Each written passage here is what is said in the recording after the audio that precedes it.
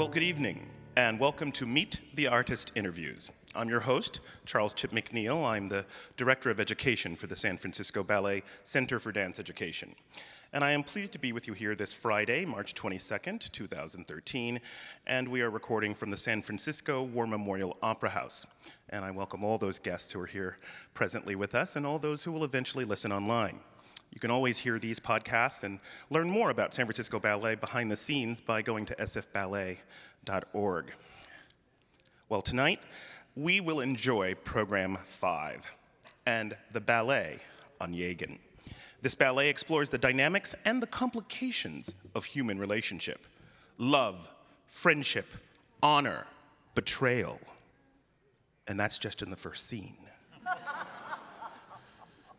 The choreography is by John Cranko, and the music by Peter Tchaikovsky. Well, joining me for tonight's Salon Talk is Ricardo Bustamante, former premier danseur, and now ballet master and assistant to Mr. Thomason. Please welcome Ricardo Bustamante. Good evening. As well, we have a wonderful, celebrated guest who has incredible stories about this production and about her work with Cranko's ballets. Please welcome Jane Bourne, Choreologist.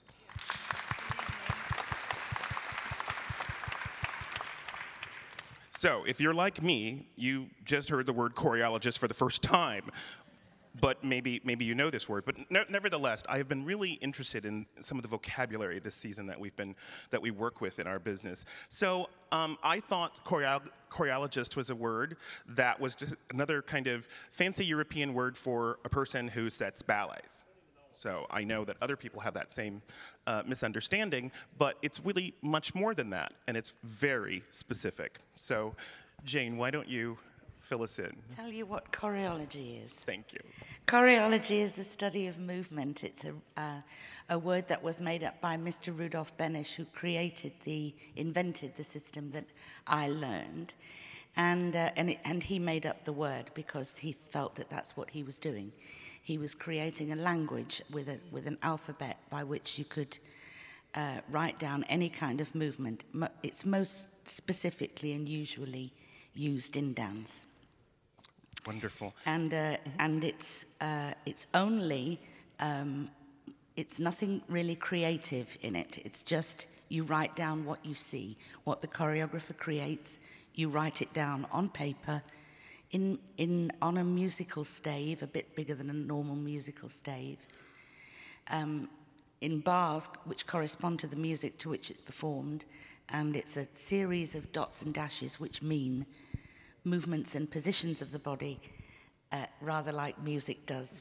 Their dots and dashes mean sounds and lengths and rhythms and so on.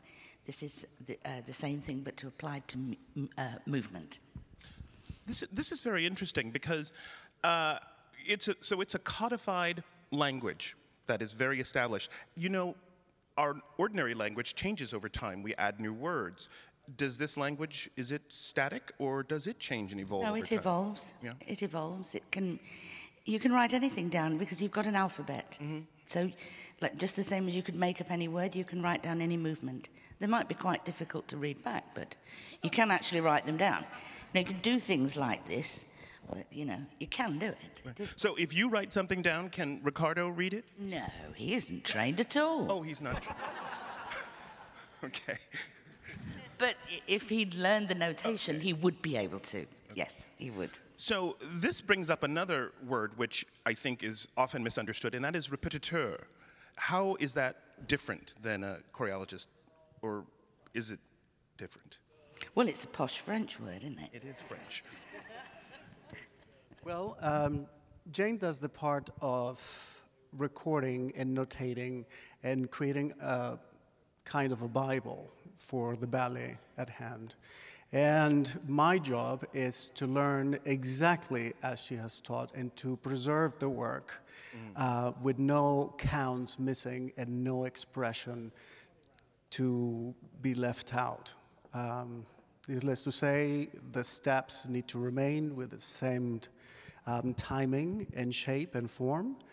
The expression can change. So I crossed the bridge, perhaps from what I have learned and sticking precisely to what she has taught me, and to guide the dancers to find the expression within the work that we're doing. Wonderful. So we have the choreologist and the ballet master. So tell me about your relationship. I mean, not your personal relationship, your creative relationship is what I mean. So it's not just you. There's more than one ballet master for a ballet as large as this. Isn't that correct? Yes, there is. In this ballet, Jane has Betsy Erickson, who's in charge of the corps de ballet, Katita Waldo, who is in charge of the soloist and principals, and so is Anita Pacciotti and myself. Wonderful. That is quite a large crew. So together, you helped to recreate the vision that she staged long after her departure, when we That is correct. put it on the stage. So Jane, now you travel all over the world, and I would suspect that you set this ballet and other Krenko ballets on a regular basis. Is that correct? Yes, it is. Yes. How many other Krenko ballets are in your repertoire? I do this one and The Taming of the Shrew and Romeo and Juliet. Those are the ones that I do most often. There's one or two smaller ones, Jeu de Cartes and Brouillard, one-act ballets, but the companies mainly want the full-length story ballets. The three story ballets. So now, this is a big question. Now you've set this ballet a number of times on Jaegen. Do you know how many times you have set this ballet in your lifetime? No. I do. I do. I have people who research this. Do you know that you have set the ballet, now this is, I could be off by one or two, I will give myself that, but do you know that you have set this ballet approximately 30 times in 40 years? 30 times to recreate this ballet. Yes, that's an amazing body of work. Thank you. You deserve that. That's an amazing body of work. Thank you. Now, how many times have you set this ballet in a row? Like, literally went from setting the ballet with one company to another. How many times in a row? This one is the 9th in a row. 9. Yeah. 9 times. Yeah. And can you mention the 9 companies you've been to Yes. in the past year? Well, one of them was here, of course, last Okay. time. So it started in Paris, and then I came here, and then I went to New York, and then I went to Australia, and then Rio, and then Tokyo, and then Hamburg, London, and then back here. That's a life on the road. That's a life. So now, with all due respect to Mr. Benesch, after setting a ballet this many times, do you have to look at notes, or do you just know it? I know it. You know it. The notes are there just in case you have a slow day or something, yeah. In case they ask a question that I've never been asked before, and that happens everywhere I go. Right. They ask me something I don't know. But you can do the whole thing from start to finish pretty much without referring it to a note. That's amazing. Ricardo, I have a question for you, because in On Jaegen, we have this incredibly rich narrative, but what also propels this ballet forward is the action, and emotionally is the music. And I know that's something that really is important to you in your work. How would you describe the importance of the music in this ballet? Well, You got the tricky one then. that is. I just tell you what inspires me. Yeah. I find the music absolutely stunning. Tchaikovsky being by far my favorite ballet composer. And in this work, there are a series of wonderful, wonderful movements, mazurkas and polonaises.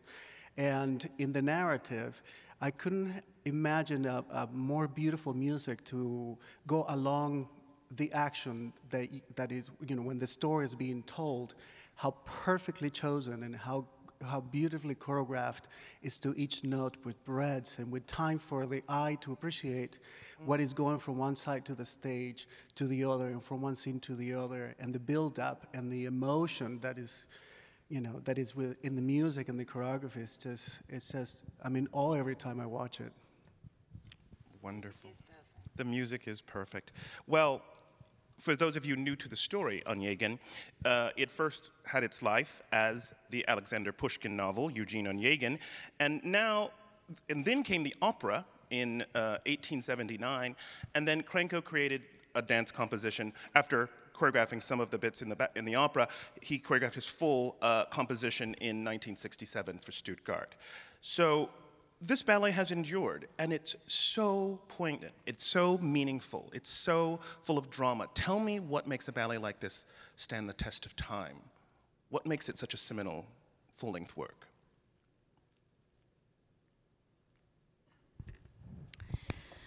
Well, I think it's because it is choreographically very, very precise.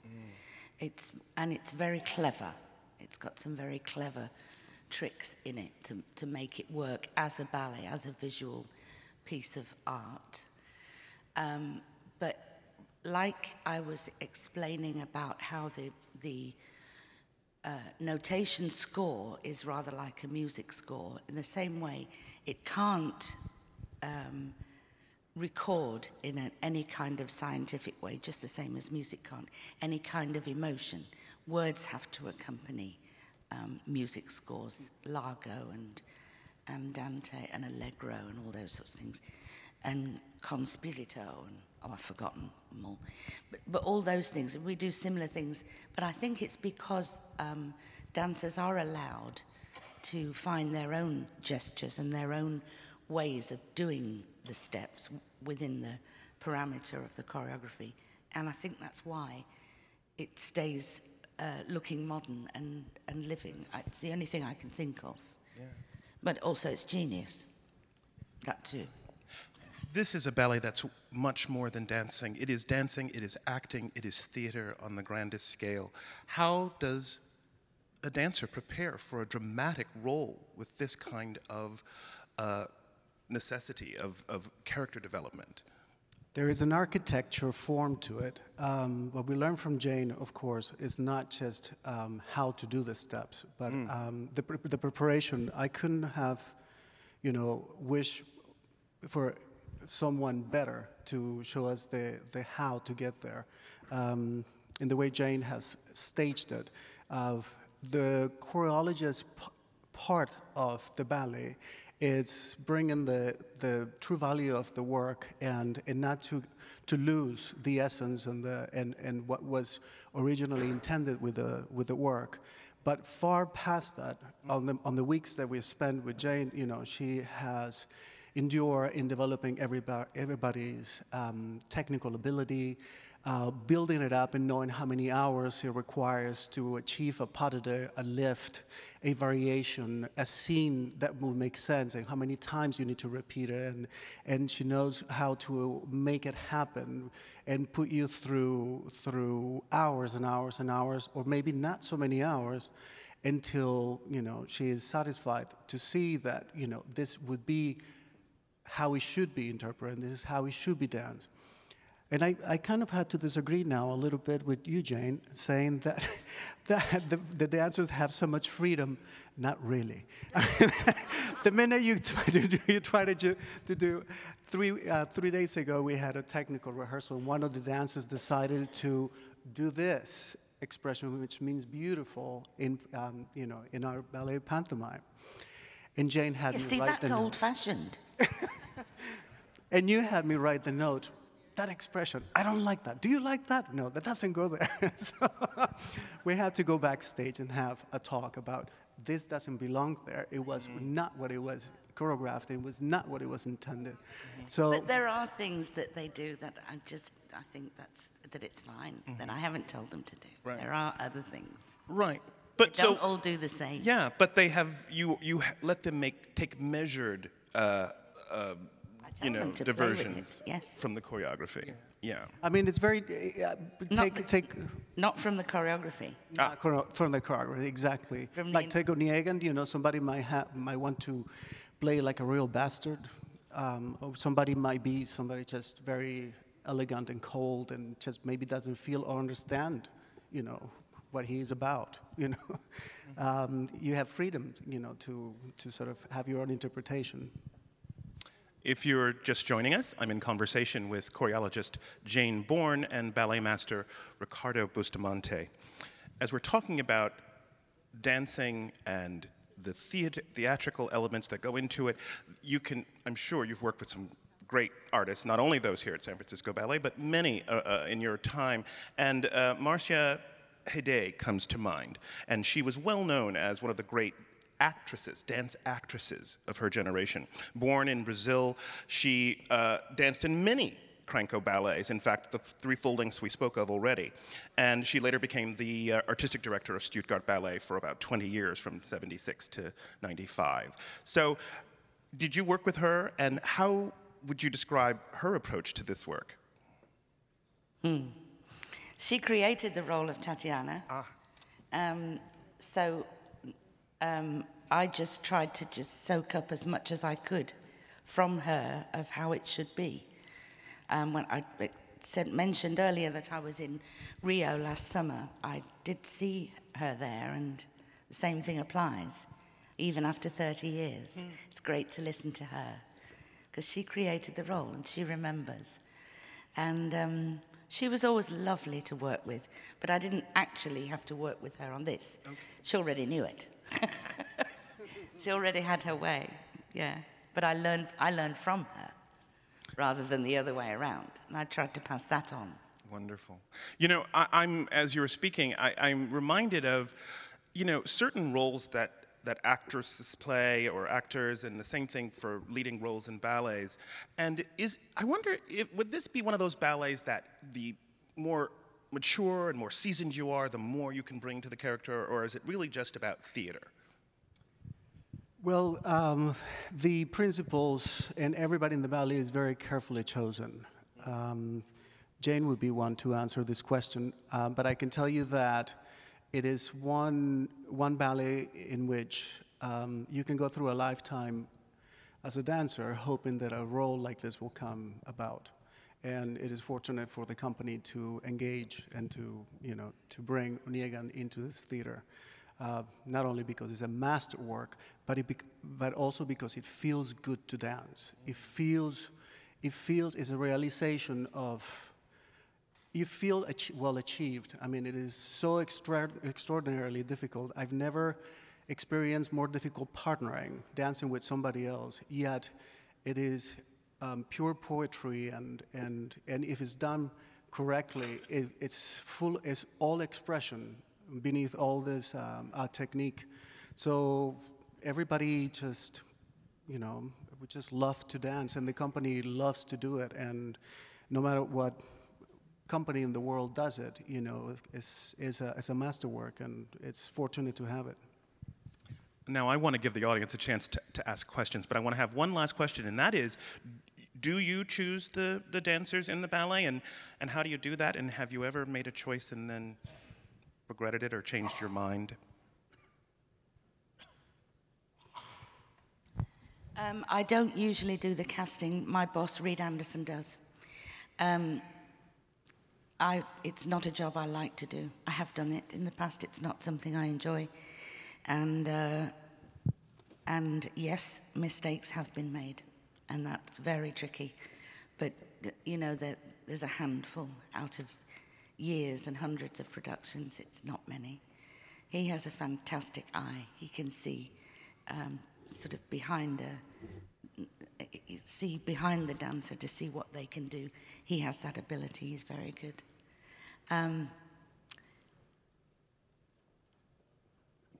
What you have to do if you have to take somebody out of a role, that's very sad and very difficult.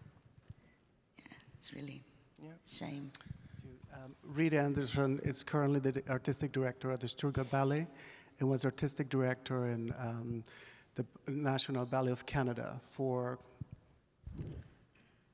7 years. 89 to 96, I think.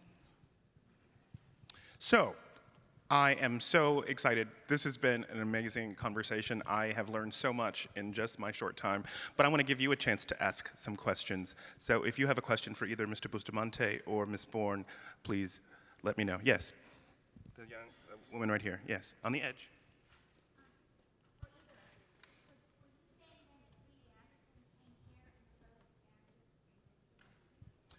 Okay, so Yeah. the question is, did Reed Anderson come here to San Francisco Ballet and cast the dancers from our company? Yes, he did, last year. And he does that everywhere Does it everywhere? you go, yeah. Okay. Yes. Yes.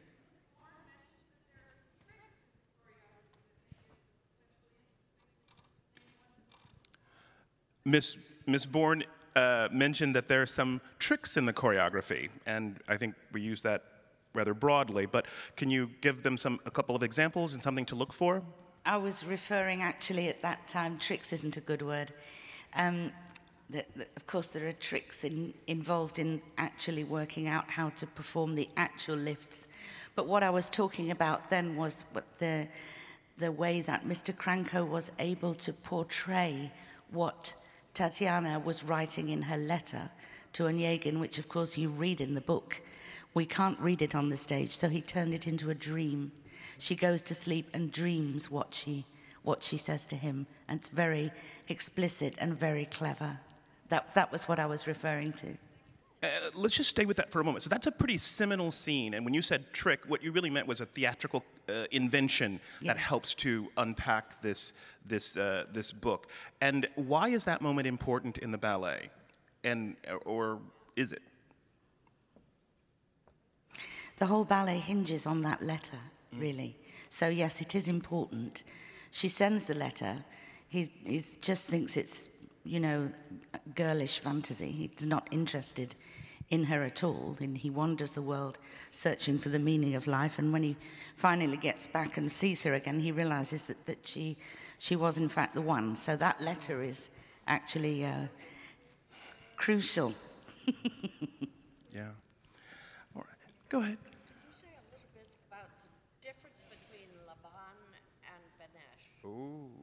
So we have an interesting question about the comparing and contrasting two notation systems. One is Benesh and the other being Laban. Did you want to comment on that? Well, I learned Benesh and I didn't learn Laban, so I can't really say much. But I think that Benesh is more visual. You see it on the page. You can join the dots, if you like, and make even stick figures out of it. It's more visual and it's more practical, I think.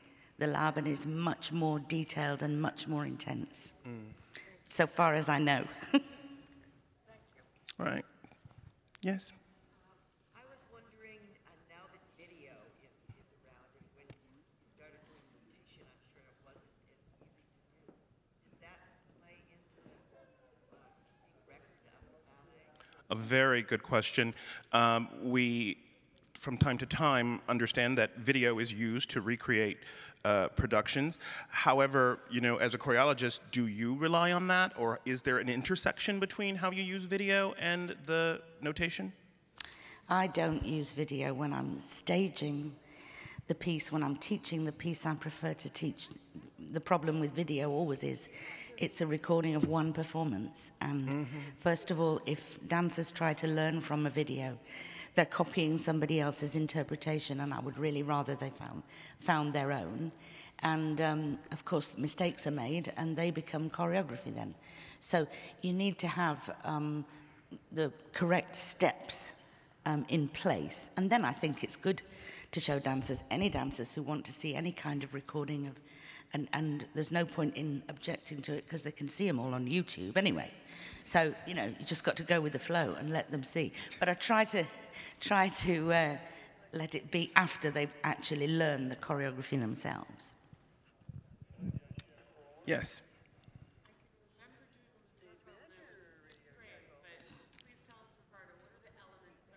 Oh, great question. The question is about the term mazurka, both musically and dance-wise. How would you describe a mazurka? Well, it's exciting because it's all in threes, so there's not much time to make any mistakes.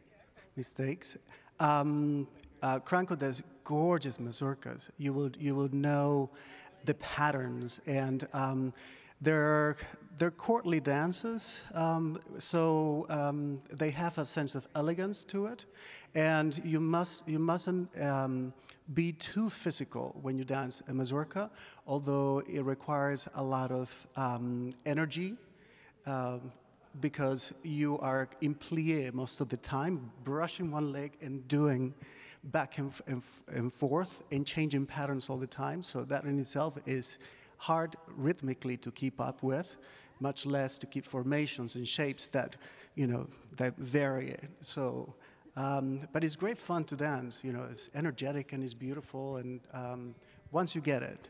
But to put it together and have everybody make it work, it's a little bit of a nightmare. It's the second dance in the second act, if you're going to watch. That's where our mazurka is. Okay, that's a what to look for moment.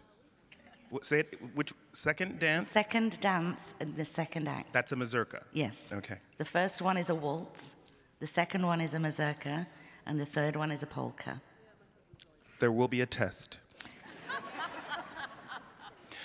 Now, I have time for one more question from the audience before we wrap up. These times go by so quickly. Yes, sir. So the question is, how long have you been in San Francisco setting the ballet on this occasion? I've been here 2 weeks, I think. Just 2.5 weeks. Okay. I will have been here 3 weeks. I'm staying through the weekend. Because this time, the staff put the ballet back together. Very ably, I have to say. Very capably. Put the ballet back together again, so I just had to rehearse it, coach it. Wonderful. As we look to wrap up our time together today, I'm going to ask each of them for a final comment on either Krenko, Tchaikovsky, the ballet on Yegin, this whole experience in setting the ballet. Ricardo, what are your final thoughts? Well, what I really adore about Krenko ballets is, unlike St. Swan Lake, which has hundreds of years of reputation, and so many fantastic artists have performed it, and so many versions have been reproduced. The Ballet on Yegin remains as a original and a jewel within the classical rep, and it is to be performed in one way. So in a way, you get the feeling that what you're about to witness is entirely what Krenko created, is the vision and invention of one single man with an enormous passion, with enormous ability to make sense of every little nuance of the work. You're going to have a good time. Wow. As I was preparing for this interview, Jane, I am remembering that you told me that you did not work directly with Krenko, and yet I am also noticing that who could know his work more intimately, his aesthetic, his creative eye than you? So what final thoughts or words do you have for us? Well, I was thinking about John Percival's book, which I read about John Krenko. It's not in print anymore, but it's a nice book. It's a good book. And in that, he quotes Mr. Krenko as having said, "I'm not one of those choreographers that wants to create a piece that, only 3 people in the audience will understand, but everyone will go away thinking it's marvelous because they didn't understand it. I want people to come to the theatre and have a good time. I want people to enjoy themselves." So that's my final wish for you. I hope you have a great time. I hope you enjoy it. I hope it moves you. And come again soon. This has been a lovely chat. Thank my guests, Ricardo and Jane. Enjoy the ballet on Yegin. Good night.